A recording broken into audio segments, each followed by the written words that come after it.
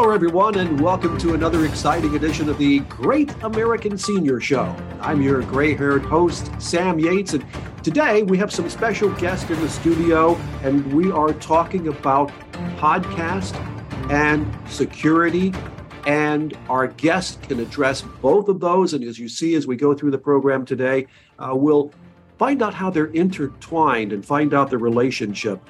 First, a special welcome to my fellow podcaster, Jen Lee, survivor advocate, and she's host of the I Need Blue podcast. And if you have not checked out that podcast, I'm going to highly recommend that you do so, because when I first heard of this, and by the way, I heard of it through a mutual organization, but when I first heard of it, I was like, wow, that sounds interesting. I went to your podcast.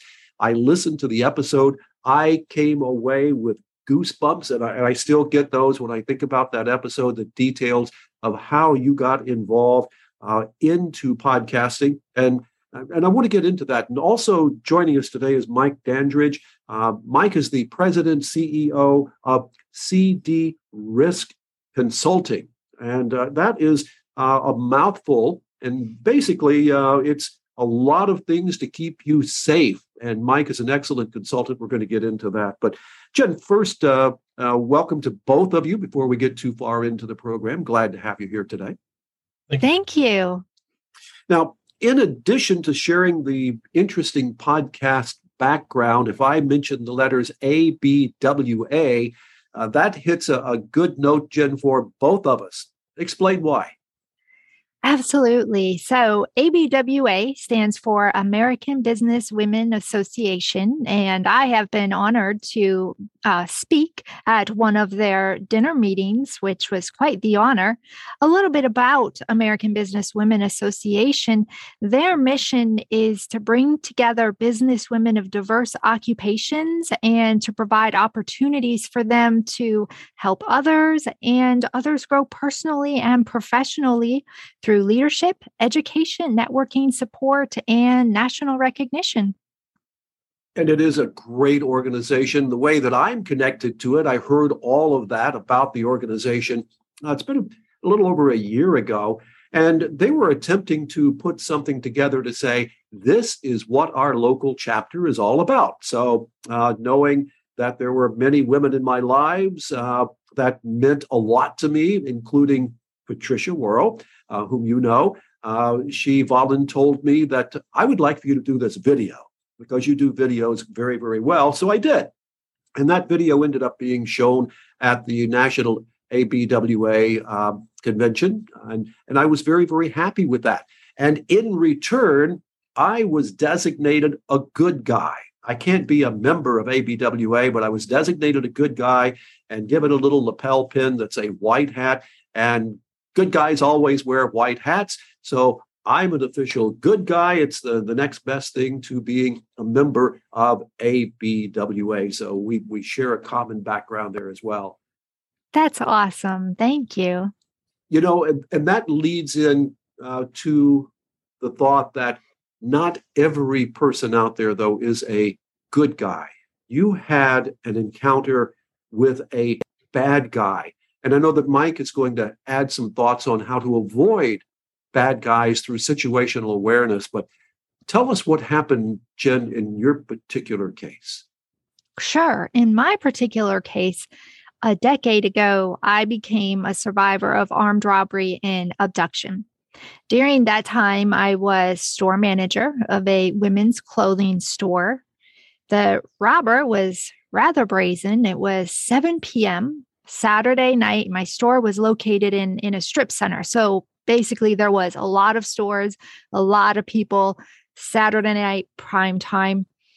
I'm in my fitting room area helping some ladies, and behind me, I hear, "Give me all your money." And I remember I stopped because for me, I'm used to hearing, "Can you zip me up? Does this look good?" Right? So I didn't turn around. And again, I hear, "Give me all your money." So at that point, I turn around and I have a masked man pointing a gun at me. And the gun was close enough I could touch it. And I remember I looked at the gun, I looked at his eyes, I looked at the gun. And at that point, I turned and I headed toward the register area. I could see behind me, he waved the gun for the other customers to follow.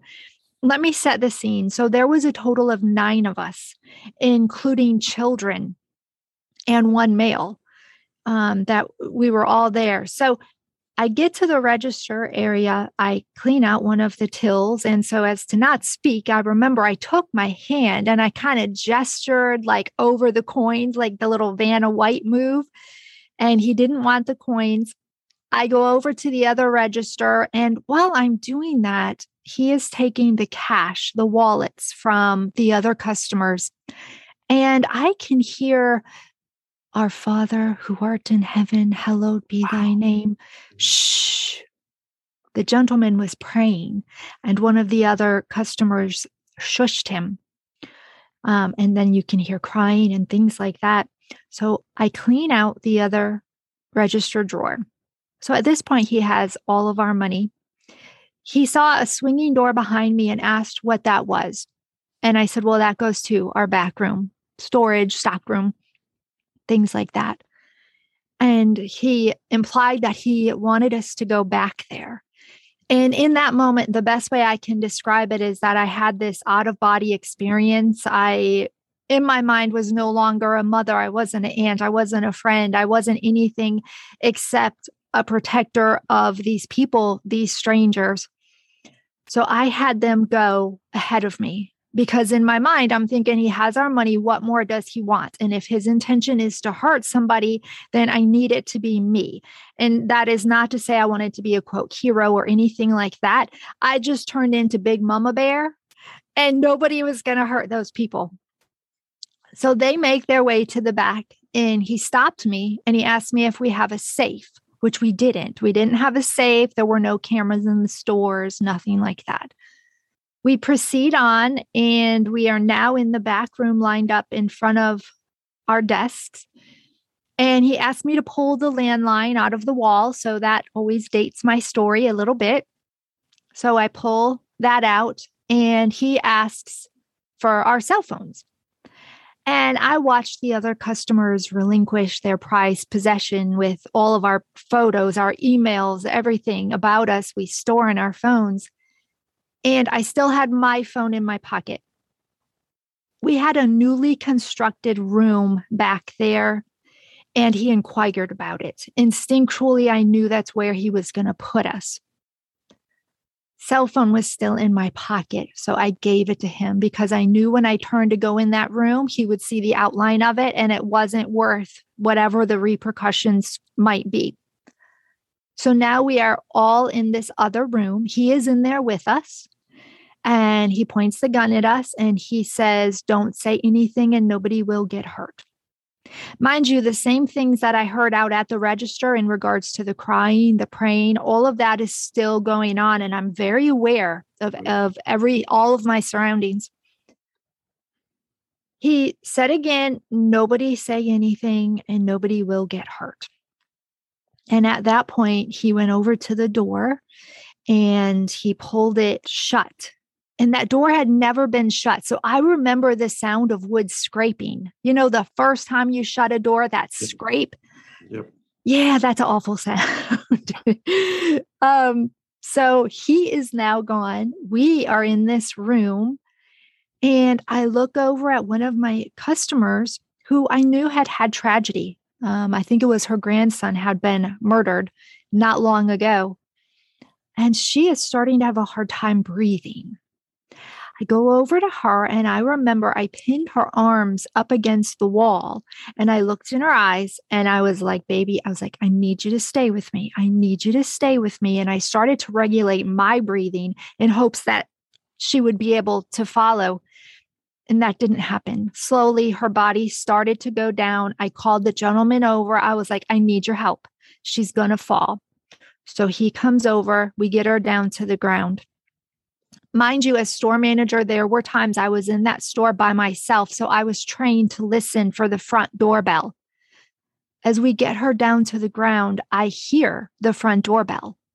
In my mind, I'm thinking, okay, hopefully he's gone, right?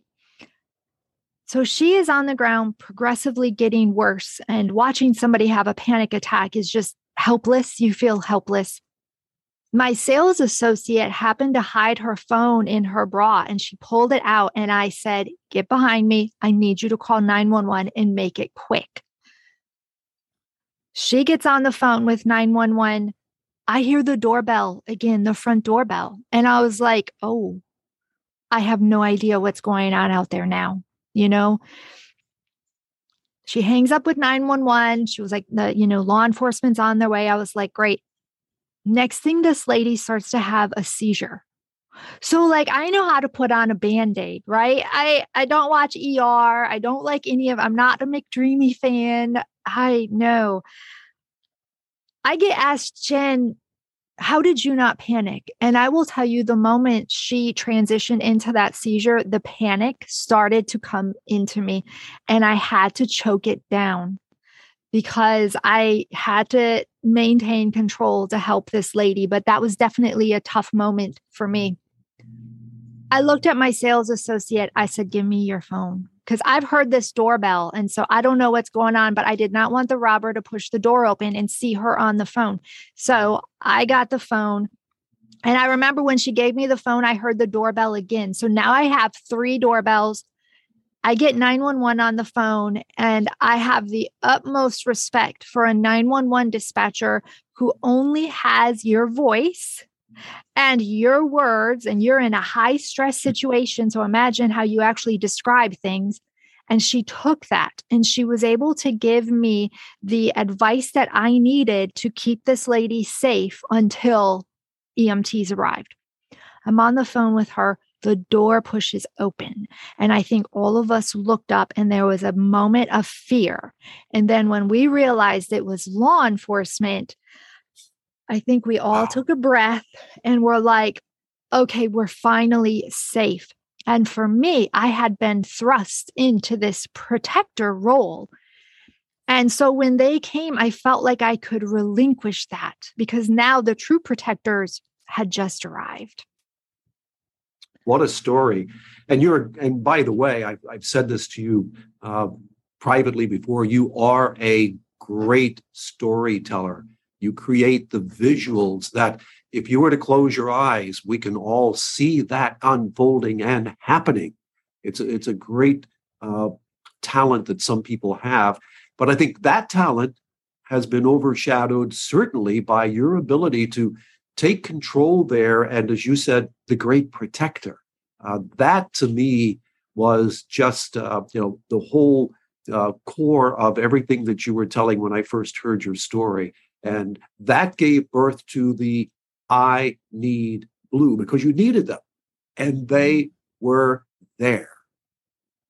Absolutely. And I am forever grateful.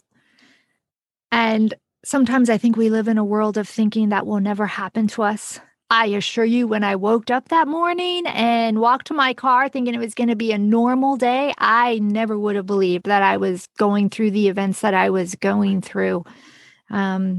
But I made it. And, a lot of people are like, oh my gosh, I would have passed out or whatever. And what I will say is, honestly, you do not know how you are going to react. And I end my podcast episodes with saying, you are stronger than you think. What a great saying. Now, I know that you've probably been asked this before, but our audience has not heard you before. Do you have any negative reaction to this day? Any flashbacks? How do you carry that with you? Mm-hmm. That's a great question. And when I first started to tell my story, again, because mind you, I didn't talk about this, like people knew I had been robbed, but there was never really any conversation about it. So when I first started, I would get a little triggered when I started to talk about that out-of-body experience, because that moment, I think my body knew the danger we were in and the fact that he's still here. What does he want?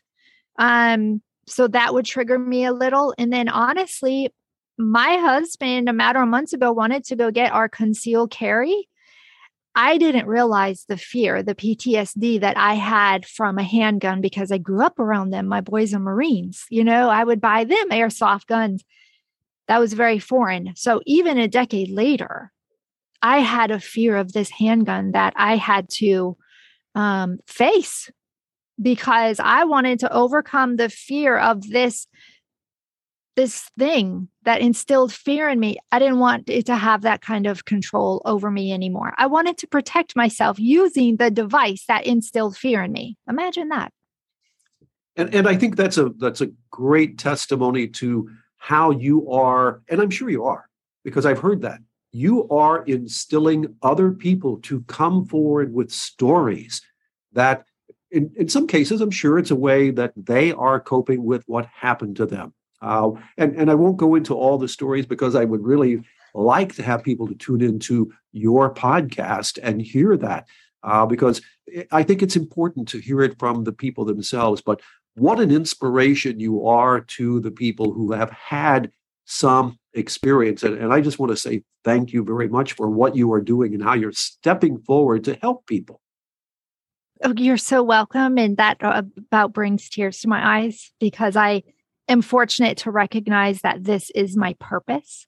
Many people go through life maybe never even realizing or figuring out what their purpose is. And I'm blessed that I am in a position where I figured it out. And I get asked a lot, would you change anything about it? And I said no, because it has brought me to where I am today. And I was meant to go through it. And those words, meant to go through it, you did survive, but there are cases where people do not survive. And that is one of the reasons that Mike Dandridge is with us today. You introduced Mike to the equation of having the podcast today because, Mike, you help people survive by being better prepared. I hear about it all the time, situational awareness. And I try to instill that into seniors that I speak with, situational awareness. Sometimes I'm asked, are you a cop? Because I'm observing things going on around me. And it's that type of situational awareness that keeps people safe. But tell us about your business, your background, and what you're doing. Yes, thank you for having me. But yes, I'm glad you introduced situational awareness. My background is 20 plus years in executive protection, personal protection, travel security. I've through the corporate model and helped create an executive protection team, and decided to branch out on my own to take what I've learned over those years through travel and the different experiences that I went through to teach just the common public. I found that some of the stuff that I've learned wasn't readily available to the general public. I mean, you have the police officers, military, and some government officials, and that's where it stopped. And with situational awareness, when folks go into, say, a martial arts, they're doing the part of you've already encountered an issue. And so you haven't really, you're a little bit behind the ball if you're at a point where it has to get physical. So I've been trying to get the word out and help spread the word on educating folks on situational awareness, being aware of your surroundings. How do you fit into that surrounding?